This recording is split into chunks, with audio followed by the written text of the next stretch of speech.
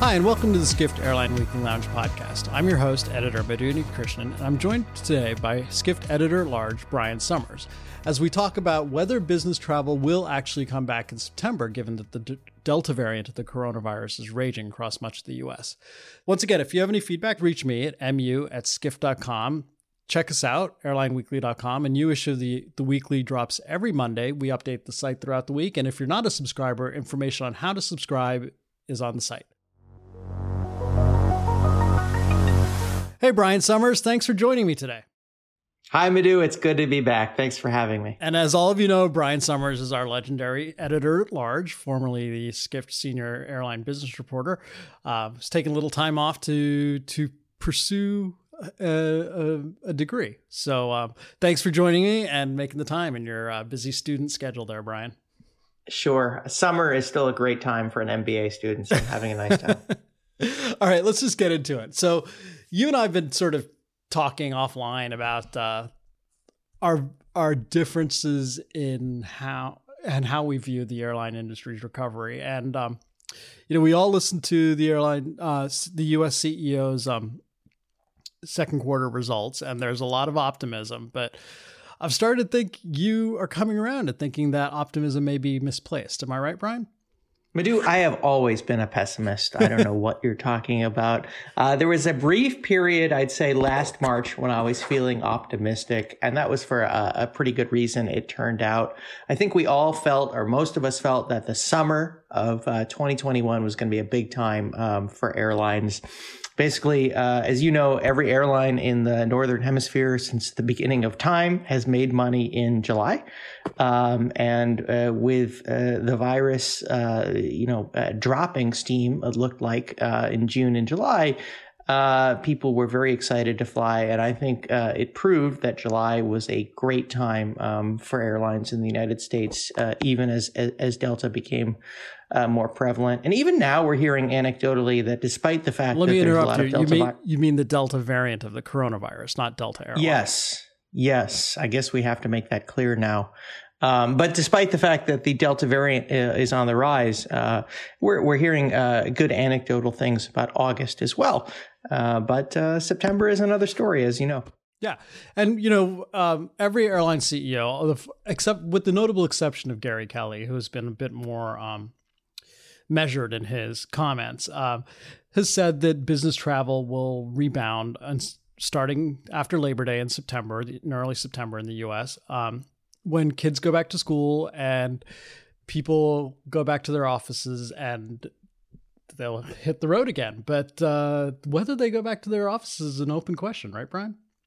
Yeah, I don't know what a lot of these CEOs are talking about. I hope for their sake that the business travel does pick up in the fall. But as you mentioned, there are a lot of companies that have said that they're going back in September. And very recently, they've walked it back. A lot of the tech companies, some banking firms, things like that.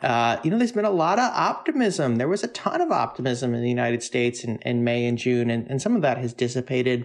We all have become public health experts and epidemiologists during this, or at least armchair versions of it. Yes, let's stress the armchair version. Nobody really knows what's going to happen in the fall. But I just can't imagine that business travelers are going to return en masse in September and October. A lot of times you'll tell people that on Twitter or in real life, and they'll say, well, but I know somebody who's traveling a lot for work. And I don't doubt the anecdotes, right? It's not going to be like April 2020 again, where like literally no human beings are flying. But I just don't think it's going to be gangbusters. No, I mean, it's hard to travel for work when you're working from your basement. And, I live in the Bay Area, and Brian, you live in the Los Angeles area. I mean, both regions have just recently reinstituted mask mandates.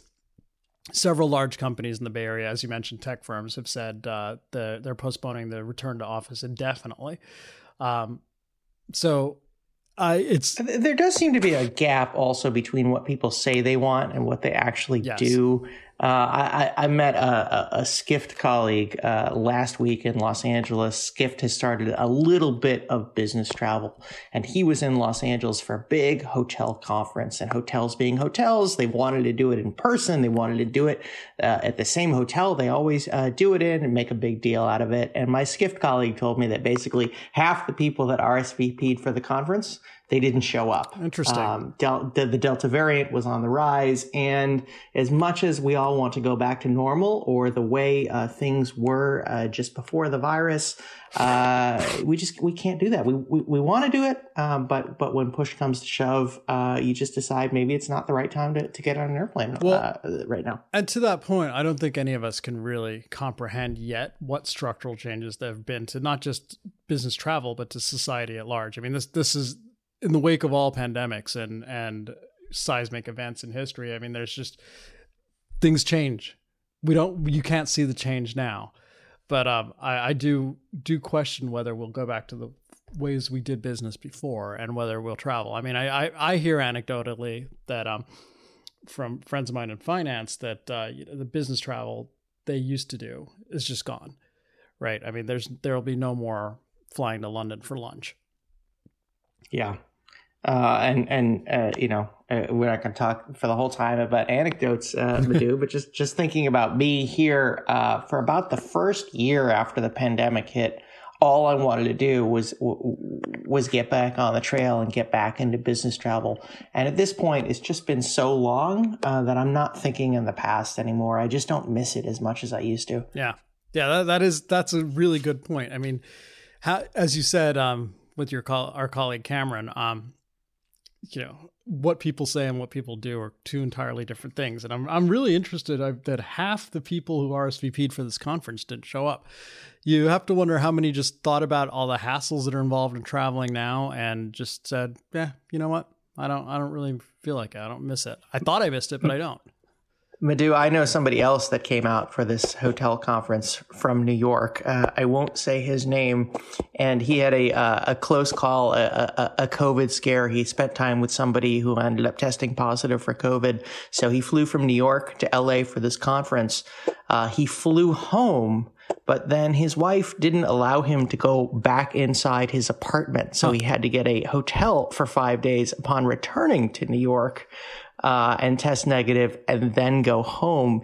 When you start hearing stories like that, people are going to say, is it really worth it to make the trip if I have to quarantine when I return home because I may have had contact with somebody who had COVID? Yeah. And even leaving that aside, Brian, I mean, you hear, friends of ours have traveled to Europe once Europe reopened and just or even Hawaii, and it's just the testing requirements, like, that the cost of testing, the hassle of trying to find some place before returning to the US, getting your results, all of that. Traveling is already stressful and complex, and adding another layer or several layers of complexity just kind of takes the shine off it, I'd imagine. It does.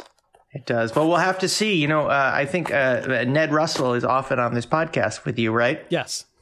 And Ned is in Europe right now with his family. So right. We'll see how he does when he comes home. He also sent me a picture of the tests they had to get before leaving that are approved by the airline and by the U.S. government for re-entry into the U.S. And I asked him, well, isn't that just a hassle? Like, what's one more thing you have to do and pay for and worry about?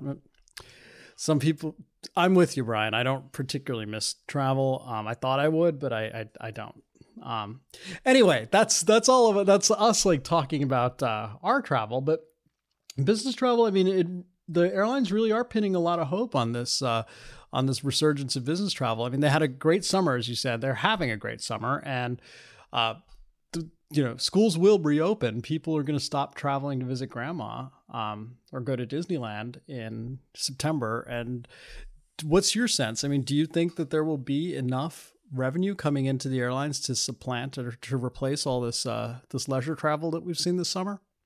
No, I highly doubt it. But I am curious what airlines are thinking here, right? Because I still follow the earnings calls. And in some way, it reminds me of what we were seeing from some airlines in like May and June of 2020. So more than a year ago, where some airlines, probably led by American Airlines, would just get on these earnings calls and they would announce that the recovery was here. And whether they were like lying or fibbing, I don't know. But I was sitting in my house in LA thinking, these people are nuts. Do they actually believe what they're saying? You have to be honest to a point on an earnings call. But you can white lie, you can fib a little bit. Sometimes I wonder if they even believe what they're saying. I mean, they have to know that business travel is not going to supplant this crazy leisure bump that we've had this summer, right? Not if you as you said, not if you listen to what they say. Now, what they do will be interesting. Like, will they actually move their networks around to fly between business centers like they said they would, or will they continue flying, random point-to-point leisure flights? I don't know the answer to that. I don't think anyone knows the answer to that. It really will depend where we are as a country in September. And let's also not forget, right, business travel is like 60% down or whatever it is, and international travel's down even more than that. I mean, that's another lucrative part of the airline industry's revenues, right? And when international travel is down 70%, no one knows when that's coming back. Everyone says it's starting to revive, and you see random flights to Croatia or whatever, to grab any leisure travel there is. But right, it doesn't replace San Francisco, Singapore twice a day. Exactly, right. And with the front of that aircraft full of business travelers does not replace it at all. So I don't know. I'm call me Cassandra, but I'm a little more negative than these CEOs are. But hey, at least we take it for granted, right? Because we're in the U.S., but at least the United States has that great domestic market, right? There are a lot of countries out there that have almost no domestic market, and those airlines are hurting a lot more than U.S. carriers. Yeah, or not at all, like Singapore, which just posted $400 million loss or something. So interesting times.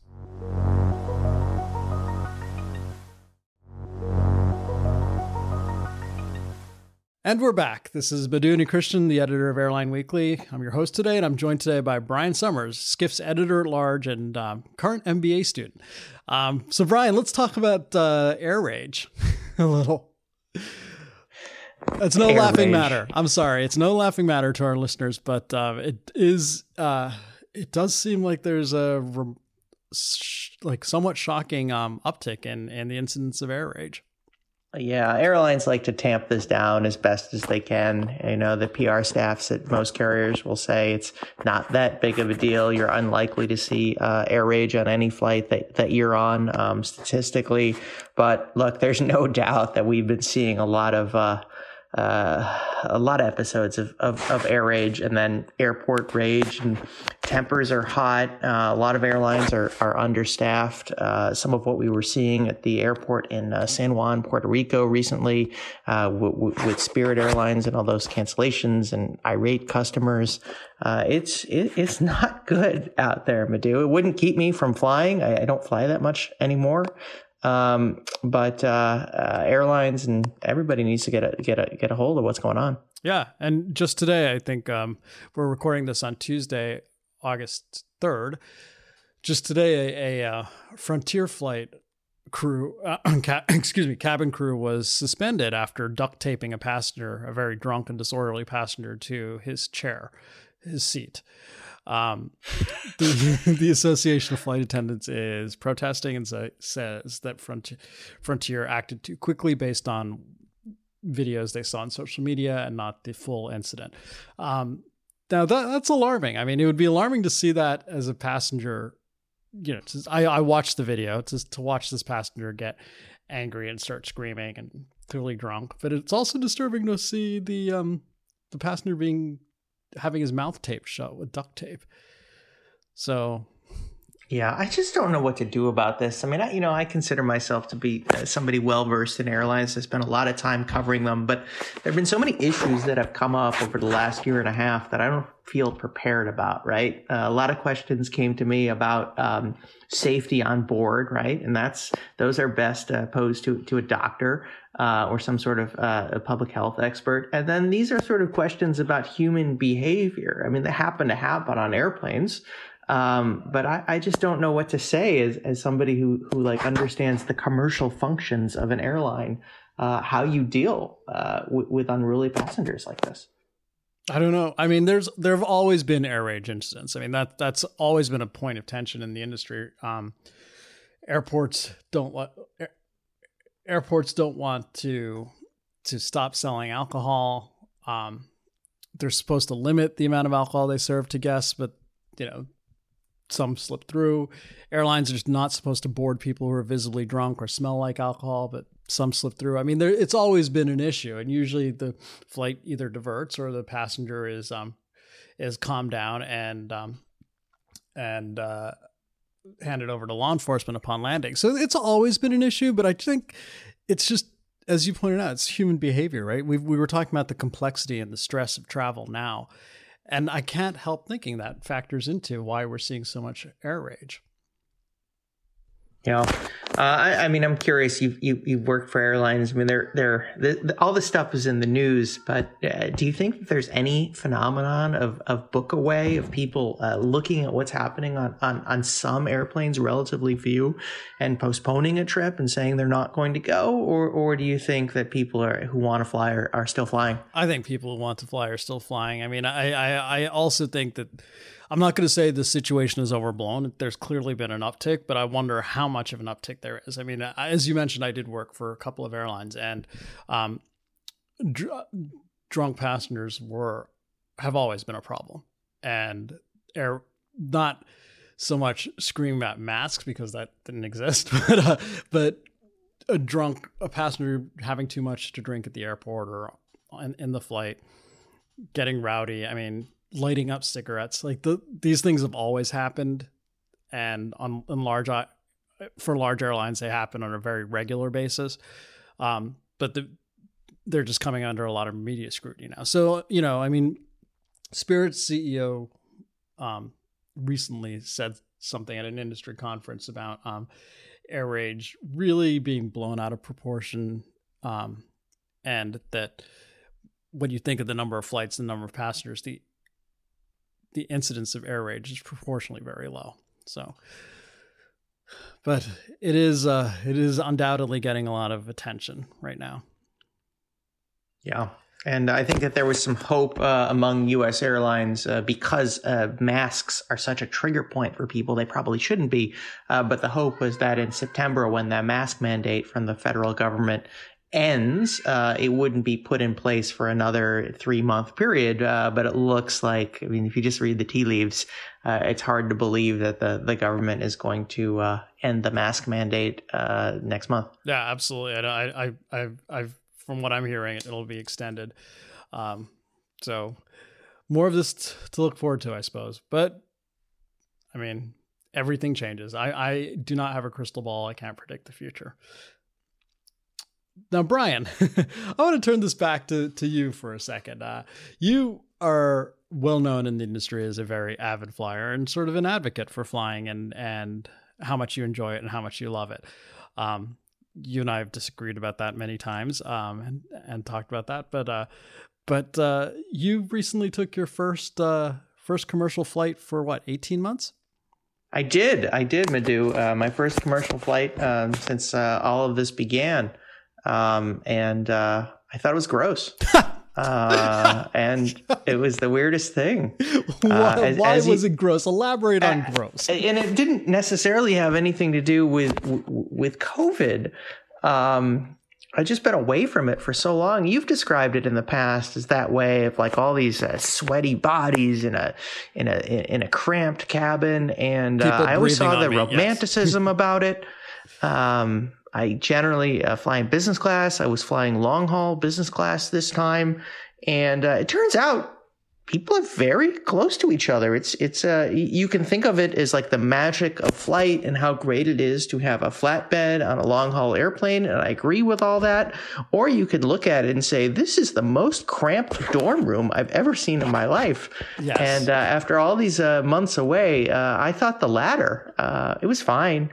But it didn't. I wasn't excited to be there. Yeah, it's a kind of a bizarre environment, right? Even with lie flat seats, when you're walking to the lab, which is a whole different area of conversation, which I don't think we should bring up right now, but speaking of gross, when you walk to the lab, I mean, you pass dozens of people who are sleeping and doing whatever it is people do in their sleep. And where else in your adult life do you see that? It's bonkers. And I never thought of it that way before this big layoff. I imagine I'll get back into it and not notice it anymore. I used to love to travel. I presume that I will again. But this has absolutely changed my behavior this whole year and a half. And it's just not clear when or how it's going to end. Yeah. Dad, do you think you'll fly as much as you did in the past? I highly doubt it. Interesting. And this is from Brian Summers, who would get the shakes if he wasn't in an airplane every 15 days or something. Pretty much, maybe every 12 days.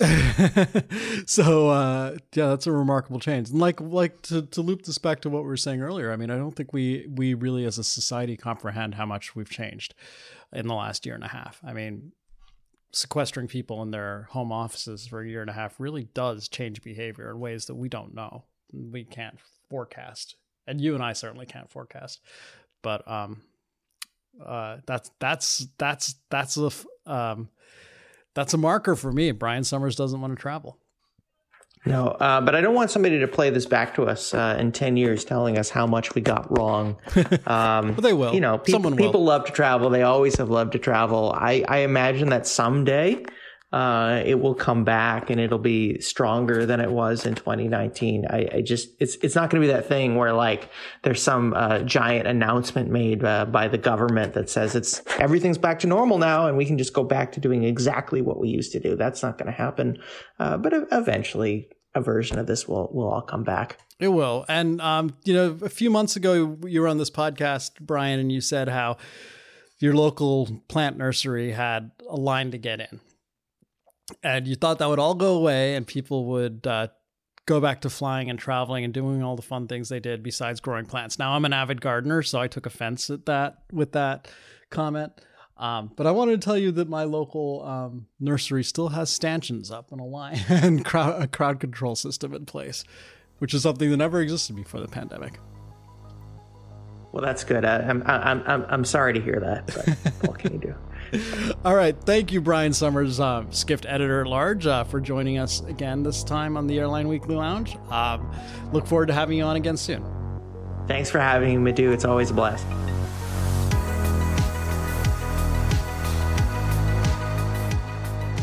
Thank you for joining us for this week's episode of the Airline Weekly Lounge podcast. Should you have comments or questions, drop editor Madhu Unnikrishnan a note at mu@skift.com. And of course, check out airlineweekly.com for a new issue every Monday and updates on the latest airline news throughout the week.